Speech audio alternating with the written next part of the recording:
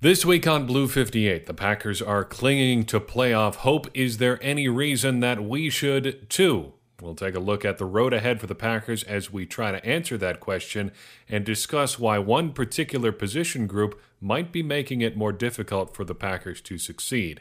Then, Greg Jennings was in the booth for the broadcast on Sunday. How did he do?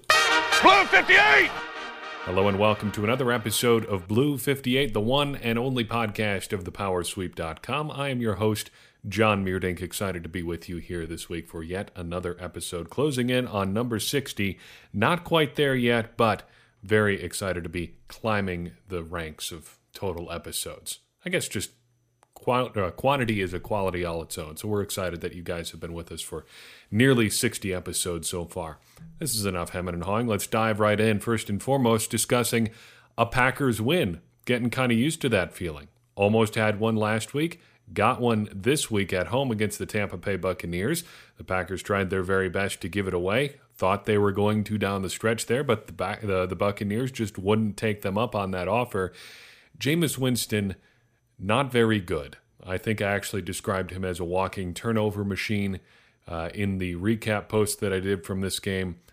That is a pretty generous description. It seems like he is sometimes actively trying to lose the game, just with some of the decisions he makes. But take nothing away from the Packers either. You know, they were there to make the plays when they were there to be had.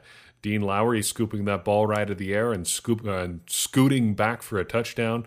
Was talking to a friend who was actually a Vikings fan, but he got a kick out of that play. I think just about everybody did.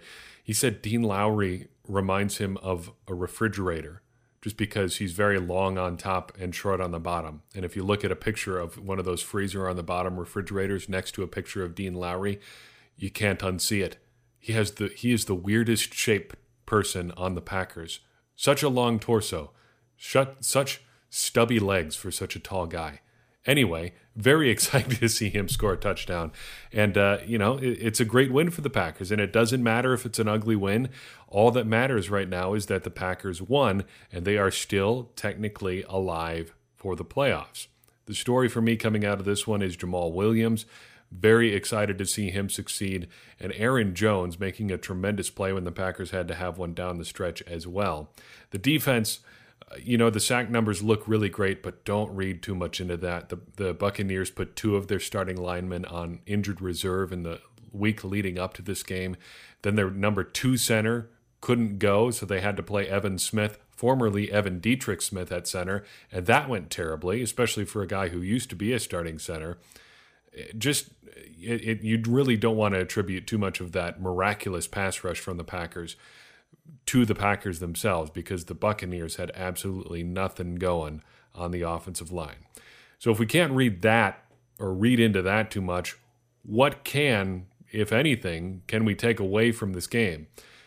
Well, like I said up top, the Packers are still alive, and we'll discuss that as our main topic later on. But suffice it to say, they are technically still alive for the playoffs, which is, I guess, better than not being alive, but we'll dive into this again later on. But are they really contenders yet for the postseason? No, and we'll unpack that a little bit more in a bit. Secondly, though, and importantly, the Packers definitely have something in Jamal Williams and Aaron Jones. Coming out of training camp, Williams looked pretty okay. And then he looked really bad in the first few weeks of the season, but now it looks like he's figured it out. It looks like he understands what he has to do to be an NFL running back. And he's figured out what he can do with his skill set that allows him to be successful. Running hard between the tackles, taking on tacklers and running through them when he gets the opportunity. Just being that ground and pound sort of power guy that the Packers have not really had since probably the 2013, early 2014 version of Eddie Lacy. Aaron Jones, he's phenomenal. I cannot remember the last time the Packers had a threat like him at running back. It's probably dating back to Ahman Green. The last time the Packers had a real, legitimate, I could break this at any time sort of running back. I guess Ryan Grant in his first year as the starting running back, but it's been a long time since the Packers have anybody who can run like he can. He's just a threat all the time. And you saw that in the one carry that he had. The play was bottled up. He made something out of nothing with a big assist from Jordy Nelson sprinting to the end zone. But there was nothing there. The play was broken. It was done. He just has the speed to turn it into something, even when there's absolutely nothing there. Speaking of nothing, oh boy, Brett Hundley. My man, come on. It's depressing at this point, especially at home. You probably saw this stat in our recap if you read what we publish at thepowersweep.com. But Brett Hundley has been absolutely abysmal at Lambeau Field. He's been competent at times on the road. His last couple throws against the Bears in Chicago, a couple of the throws he made against the Pittsburgh Steelers on the road come to mind. But at home, he's played 4 full games as a starting quarterback, 72 of 121 passing, 655 yards, 0 touchdowns, and 5 interceptions for a passer rating of 57.0. I always have to use this comparison when talking about passer rating. If you threw the ball just directly into the ground on every single snap, your passer rating would be 39.6. Brett Hundley at home is not even 20 points better than just throwing the ball directly into the ground on each and every attempt.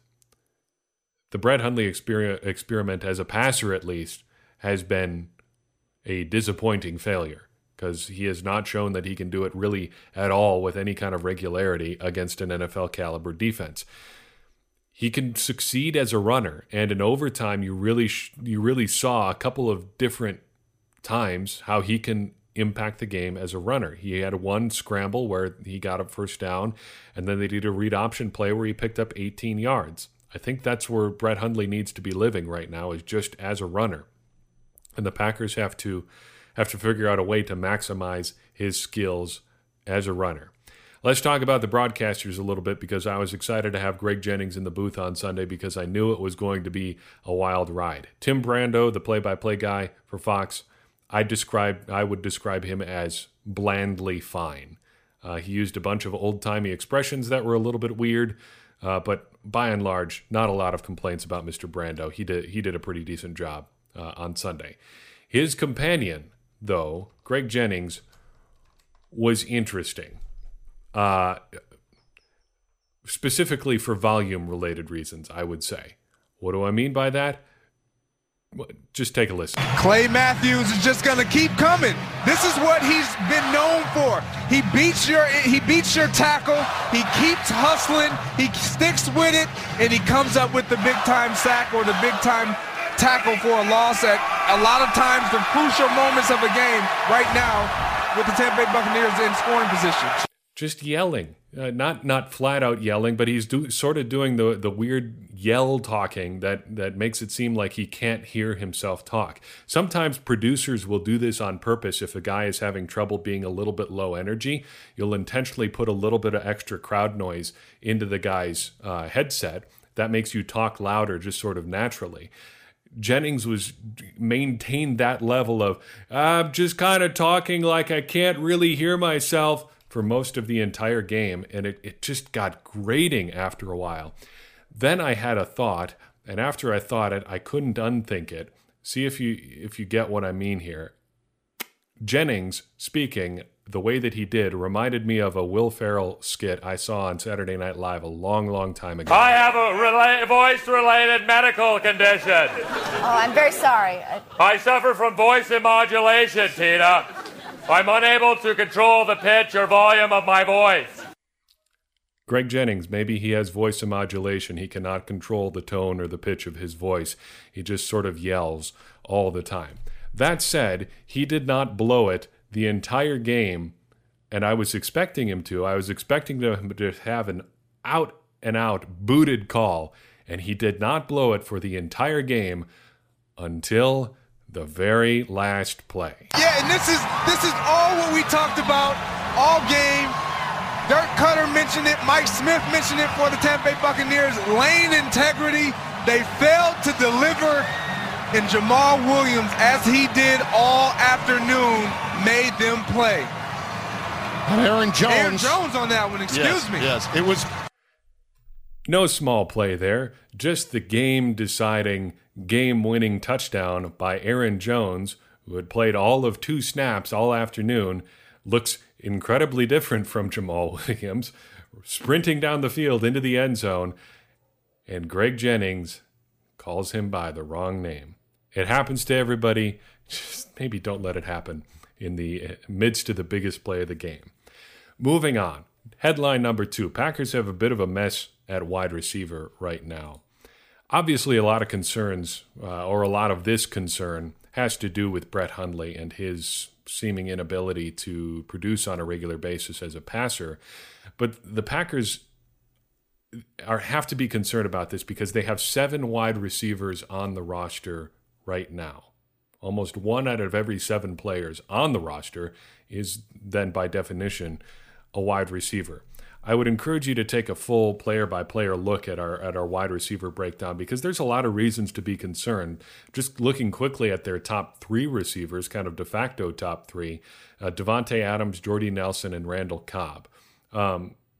We'll go into Nelson in depth here in a second, but Adams is doing pretty well. He's producing the best out of all the receivers on the roster, even without Aaron Rodgers. He would be probably having a career year if it was Rodgers throwing passes and not Hundley.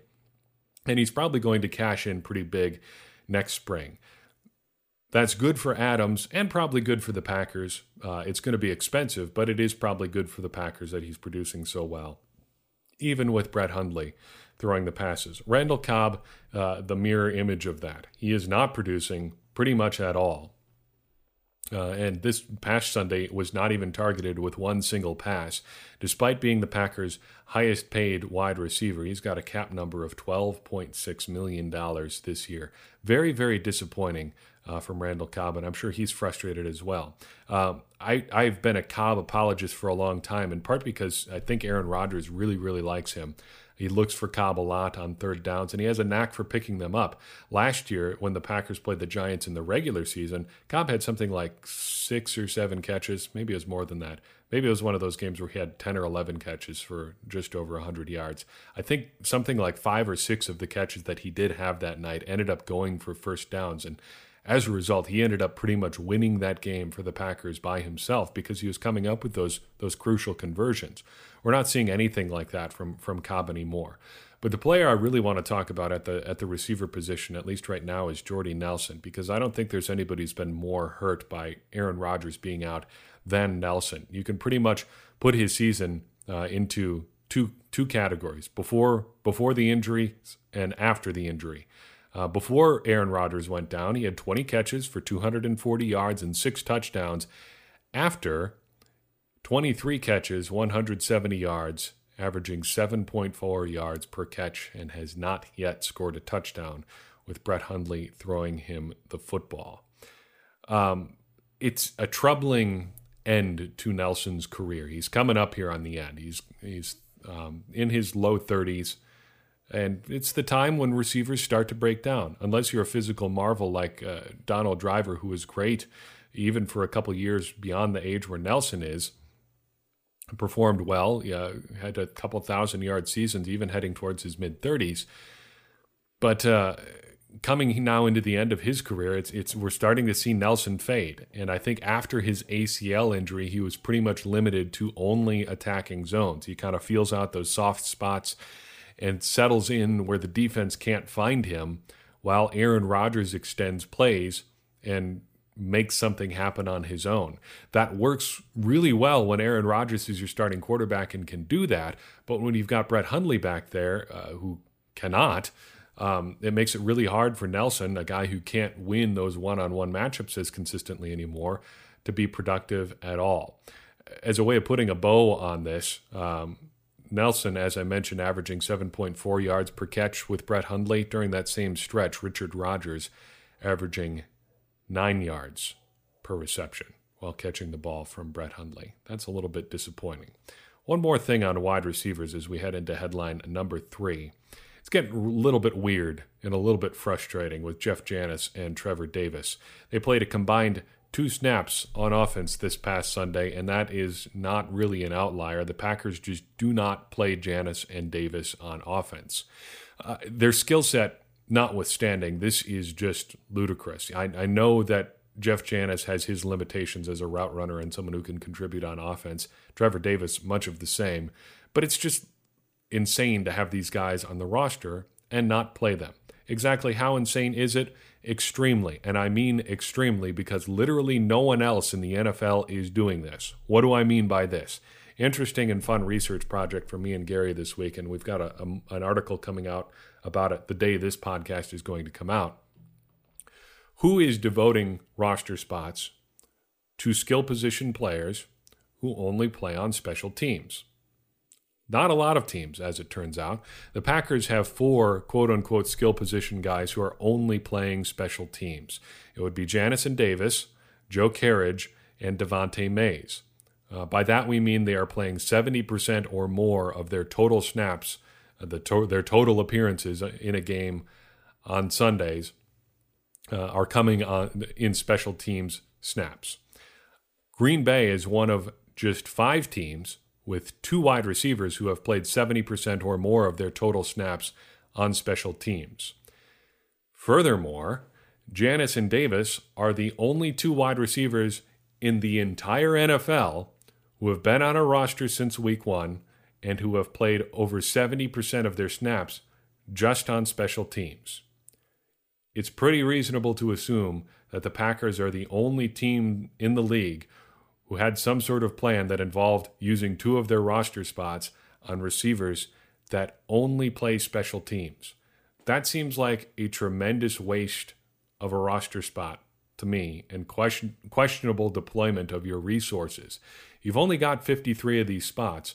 Why are you using them on guys who play special teams and nothing else, even in situations where the Packers have needed those spots to be used by receivers because they've had injuries on offense? They still haven't played on offense. There was a time earlier this season where Jordy Nelson was a bit nicked up, even Randall Cobb a bit nicked up. These guys still didn't get on the roster. I think where this really hurts you, though, is on defense. It affects positions in a huge way, like cornerback, where you also need a lot of bodies to contribute, and you just don't have them because you've got 2 active wide receivers who are only playing special teams. You might as well not have them be receivers at all. You might as well switch them to defensive back or something else. There's no reason for the Packers to be wasting roster spots like this, and I think it's hurting the team elsewhere. So what do the Packers do here? Well, Jeff Janis and Trevor Davis, I think, are both in precarious roster spot positions moving forward. Janis is a free agent after this season. His rookie contract is going to be up. I think I could see the Packers bringing him back, but it's probably a 50-50 proposition at best for Janis if he does come back. There's no doubt he's very good on special teams, and it's very entertaining to watch him cover punts, but you can't do just that. Especially if you're not going to be doing it at like a Pro Bowl level. And he may be close to that, but he hasn't made it so far. Davis, meanwhile, I thought was in serious trouble this past season because he's only in his 2nd year as a 5th-round pick. And as we've seen, the Packers not afraid to cut a 5th-round pick at receiver. They did it just this past spring, or summer, I guess, with D'Angelo Yancey, a 2017 5th-round pick who has now spent the entire season on the practice squad. Davis should not feel too safe in his roster spot heading into next season unless he really starts doing some things on offense here over the remainder of the rest of the 2017 season. More on that coming tomorrow or today at thepowersweep.com. Be sure to check out that full article. Before we dive into the main topic of this week, I want to run something by you. Talking about superstitions. I am not superstitious. I would use the old pun and say I am a little stitious. I like to go on streaks with what I wear on game days. If I wear a shirt and the Packers play well, I will try to continue wearing that shirt until they don't play well. And T-shirts and sweatshirts and hoodies and all that sort of stuff are all sorts of pretty typical game day apparel. And I want to point you towards the Power Sweep store on teespring.com. So you're looking to start a new superstition. What better way to do it than with a high-quality T-shirt from the Power Sweep from Teespring? They're great. I've got a couple of them. And they're soft, they fit well, they wash well. They're not those T-shirts that get really deformed when you throw them in the wash a couple times. And they're going to help you update your game day style, courtesy of the Power Sweep. In fact, I heard from a reader all the way from Switzerland who really enjoys his Power Sweep T-shirt. If that doesn't convince you, I don't know what will, because they have all sorts of good stuff, all sorts of high quality goods of many shapes and sizes in the fine country of Switzerland. So if that's not enough of an endorsement for you, I don't know what is. Upgrade your game day superstitions thanks to a t-shirt from the Power Sweep. You can find your way over to that store courtesy of a link on our homepage at thepowersweep.com. Blue 58 hit! 4 weeks out from the end of the regular season, the Packers are still technically in the playoff hunt.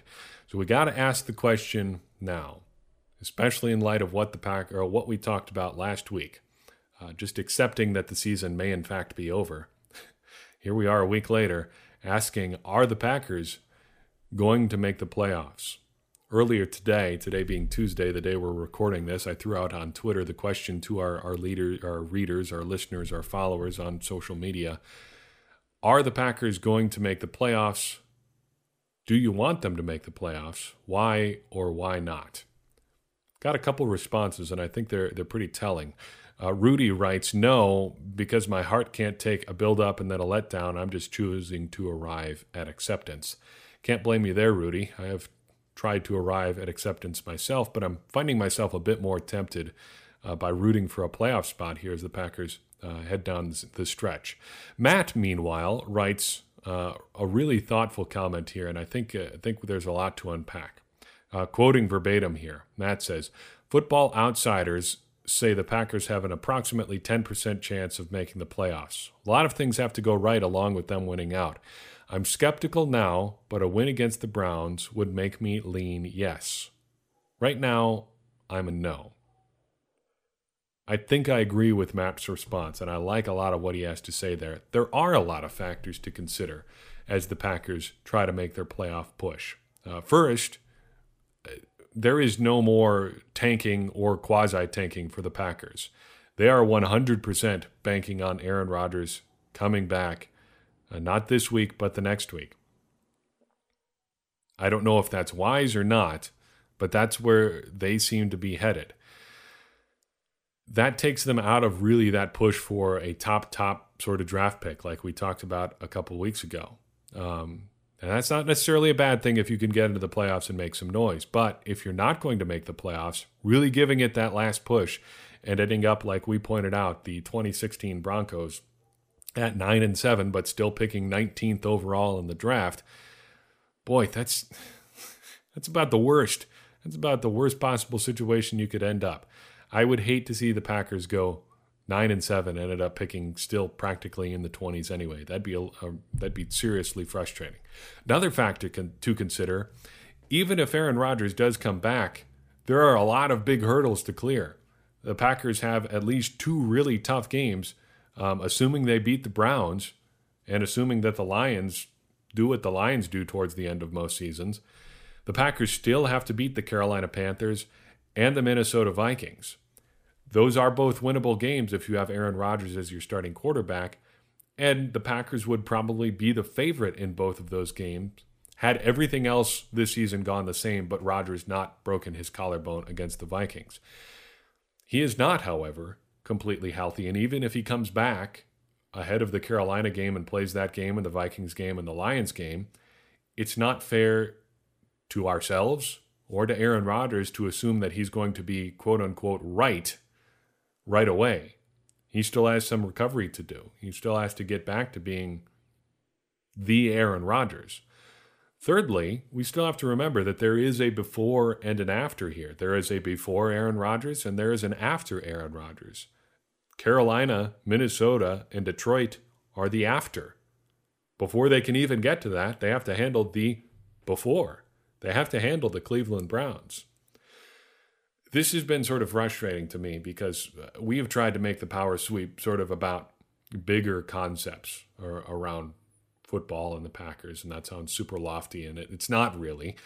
We've just tried to avoid doing the preview, recap, wash, rinse, repeat sort of cycle. We do previews and recaps on the blog and stuff, but we've tried to steer Blue 58, the podcast, away from just being those sort of constant recap sort of things. We're trying to talk about issues that affect the Packers, philosophical things about how the team is built and stuff like that. But because of how the season has gone and how it's winding down now, it really has to be week to week, pretty much like the Packers. They can't look at these bigger things. They can't toy around with concepts and installs and where you're trying to shape the roster, because you just got to focus on winning one game each and every week. Otherwise, your season is over. This week, that happens to be the Browns. So let's do a little bit of a preview there with this mini game that I'm calling Hope and Concern. Reasons for hope, reasons for concern. Sound good? We've got 3 of each. 3 hopes, 3 concerns. Maybe 4 hopes, 4 concerns. Yeah, it's 4 and 4. Four hopes, 4 concerns. First reason for hope for the Packers, DeShone Kizer. He is very bad. Second-round pick for the Browns this year. Interesting because the Packers were rumored to be considering him at the top of the second round, and they ultimately, of course, went a different direction. But that was the hot rumor there, that the Packers were considering taking a quarterback back when Brett Hundley was still a legitimate trade prospect. Moment of silence for those days. But he is not very good. In fact, it'd be a battle between him and Hundley, probably week in, week out, to see who is the least impressive quarterback in the National Football League. So a big reason for hope there. The Packers are playing another very bad quarterback. Flip side of that, a reason for concern, Josh Gordon is back, and Josh Gordon is very good. He had 4 catches for 80 yards last week in his first game in like a decade or so, give or take just a little bit. It feels like it's been about that long. He is exactly the kind of receiver who can give the Packers problems. And I'm worried that after getting his feet under him a little bit, that this will finally be when Josh Gordon gets that revenge game on the entire NFL for putting him on ice for quite a while. I'm concerned about that. The Packers do tend to have problems defending those big, fast, strong receivers, though they did a pretty decent job on Deshaun Jackson and Mike Evans this past week. I'm a little bit concerned about Josh Gordon. Reason for hope, flipping it over to defense, the Browns' pass defense is very bad. You don't get to be 0-12 without being very bad, and one of the things they are very bad at is defending the pass. The concern, though, a reason for concern, and one of the reasons that they have not been super great against the pass is because they have not had their first overall pick, Myles Garrett, week in and week out this season. He has been injured off and on throughout the year, has pretty much been dealing with stuff since pretty much immediately after the draft. That's kind of how things go when you're a Cleveland Browns draft pick. You just get hurt right away and you stay hurt forever until you either leave the National Football League or die. Hopefully you leave the National Football League first. But Garrett has been hurt for a lot of this season, but he is trending back towards healthy, and that could give the Packers some problems. Back on the hope side, concerning the Packers, I think you have to have a lot of hope because of Jamal Williams and Aaron Jones. Williams has really gotten it done for the Packers this last couple weeks, and Aaron Jones was brilliant before that. It would be wonderful to see them both healthy and both playing well at the same time, and I think that takes a lot of pressure off Brett Hundley. The Packers would not have won this past Sunday if it wasn't for Williams and Jones doing what they did. If it was just the Brett Hundley show, good luck. The Packers would not have won that game. It's as simple as that. They just would not have. The flip side of that is the Cleveland Browns have a very good rushing very, very good rushing defense. They are second overall in the league in DVOA, defense adjusted value over average, in run defense. That's that number we cite from Football Outsiders now and then. They are very, very strong against the run. So I think there's a reason for concern here, and that I'm afraid Mike McCarthy might outthink himself. I can see the wheels turning, him thinking, well, the Browns are not very good against the pass, and they're really strong against the run. Maybe this is a place where we can get Brett Hundley going a little bit, and maybe they want to lean on him a little bit more than they probably should. I hope that isn't the case, but I can see the temptation being there for McCarthy and the Packers. One more reason for hope, one more reason for concern. There is a big hope in that the Browns just continue to play as they have been, because they're in the midst of a 13-game losing streak dating back to last season. You don't get to be 0-13 if you're not tremendously bad. You should at least have a chance to get off the schneid a couple times. The Browns have not been able to do that. The flip side of that is that streaks always have to come to an end. And I was thinking about this a lot, especially as we came out of the game this past Sunday with who we were playing. Remember the 2009 Tampa Bay Buccaneers? They were very, very bad. I think they ended up going 2-14 that season. I should know that because I just had it pulled up looking for exactly when they lost their losing streak. They started that season 0-7. And you know who they played to get off that 0-7 streak? That would be the Green Bay Packers, who lost one of those games they definitely should not have lost on the road that season in a humid, muggy day in Tampa. The Buccaneers, wearing those creamsicle uniforms, handed the Packers a 38-28 loss, and that was until this season. Aaron Rodgers' last pick six interception happened in that game. Anybody can get off a losing streak at any time, and I would hate to see the Packers season really come to an end because they lost to a winless Cleveland Browns team. I'm not saying it will happen, but it could. Every streak has to come to an end sometime. And boy, it would be really terrible to see that be that this week in Cleveland for the Packers. While I've got you here, I want to talk a little bit more philosophically about Jamaal Williams and Aaron Jones. They are great fun. I'm having fun watching both of them this season. Really, you can see them develop as players almost week to week. It reminds me really of what Eddie Lacy and Jonathan Franklin were supposed to be. Jamaal Williams, this powerful, smashing running back, pretty much doing all of his work just between the tackles, but every so often he will break a big one on a screen pass or something like that. I have fond memories of Eddie Lacy scoring a couple long touchdowns on screen passes in 2014. I like to go back and watch those highlights a lot, and I think we're on track to have a couple of those from Jamaal Williams, even just this season, in the past couple of weeks, in fact. Jonathan Franklin was supposed to be the perfect counterpoint to that, the pass-catching back, the fast, shifty, maybe a little bit undersized, but it doesn't matter because he's so fast. We're finally getting to see that vision on the field in the form of Williams and Jones. I was talking to Gary about this, and he threw out the somewhat glum point that he didn't know if both of these guys would still be with the Packers by the end of their rookie season. And I wonder if that even matters. I've thought about this a lot over the past couple of seasons, especially as it pertains to Eddie Lacy. Your job, I think, as an NFL general manager is to get the most useful time that you can out of a particular player. If a guy's going to come into the NFL and he's going to be an NFL caliber player, which you assume that anybody who's lining up on a Sunday is, your job as a general manager is to get the most out of each and every one of those players as you possibly can. Some players, that might be 10, 12, 15 years of high-level play. Other guys, that might only be one contract. Eddie Lacy, it's starting to look like, is only going to be a one-contract sort of player. He's having a really disappointing year with the Seattle Seahawks, and I'd really doubt that he's with them or any other team in the league next year. But you know what? The Packers got a lot of use out of him in the years that he was here. And I think that was still a good draft pick just because you've got all of the useful seasons that you could out of Eddie Lacy. I think that's probably going to be a similar case with Jamaal Williams and Aaron Jones. And we're looking way down the line here. But even if they do only stick around in Green Bay, that's probably for one contract or for 4 years or maybe 5 years. I think that's fine because running back is a position where you can afford to churn a little bit on your roster. The Packers proved it this year. Picking guys in the 4th, 5th, and 7th round, they've got at least 2 pretty solid players, and there's no reason that they couldn't do that again in just a couple years. Unless you pick a guy like Le'Veon Bell and he turns out to be just perhaps the great running back of his generation, or at least a 5 or 10 year period, there's really no reason to worry about churning running backs a little bit. And so I think with that in mind, you can enjoy Williams and Jones while they're with the Packers and not worry about what comes next.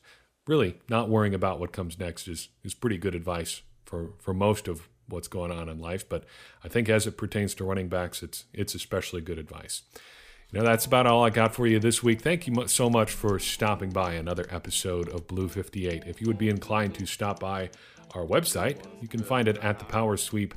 If you'd like to find us on Facebook or on Twitter, search those sites for The Power Sweep, at The Power Sweep at both of those fine websites, facebook.com/ThePowerSweep or twitter.com/The Power Sweep if you are so inclined. If you'd like to reach us via email, as some of you have, thepowersweep1959@gmail.com is the best way to do that. If you'd like to support the show, do it at patreon.com/ThePowerSweep. Throw in $1 a month. Help us do everything that we need to do to keep this show running. Support us on teespring.com. Got some fine-looking t-shirts and hoodies there. And give us a review on iTunes, if you please. No pressure there, but it is a good and free way to support the show.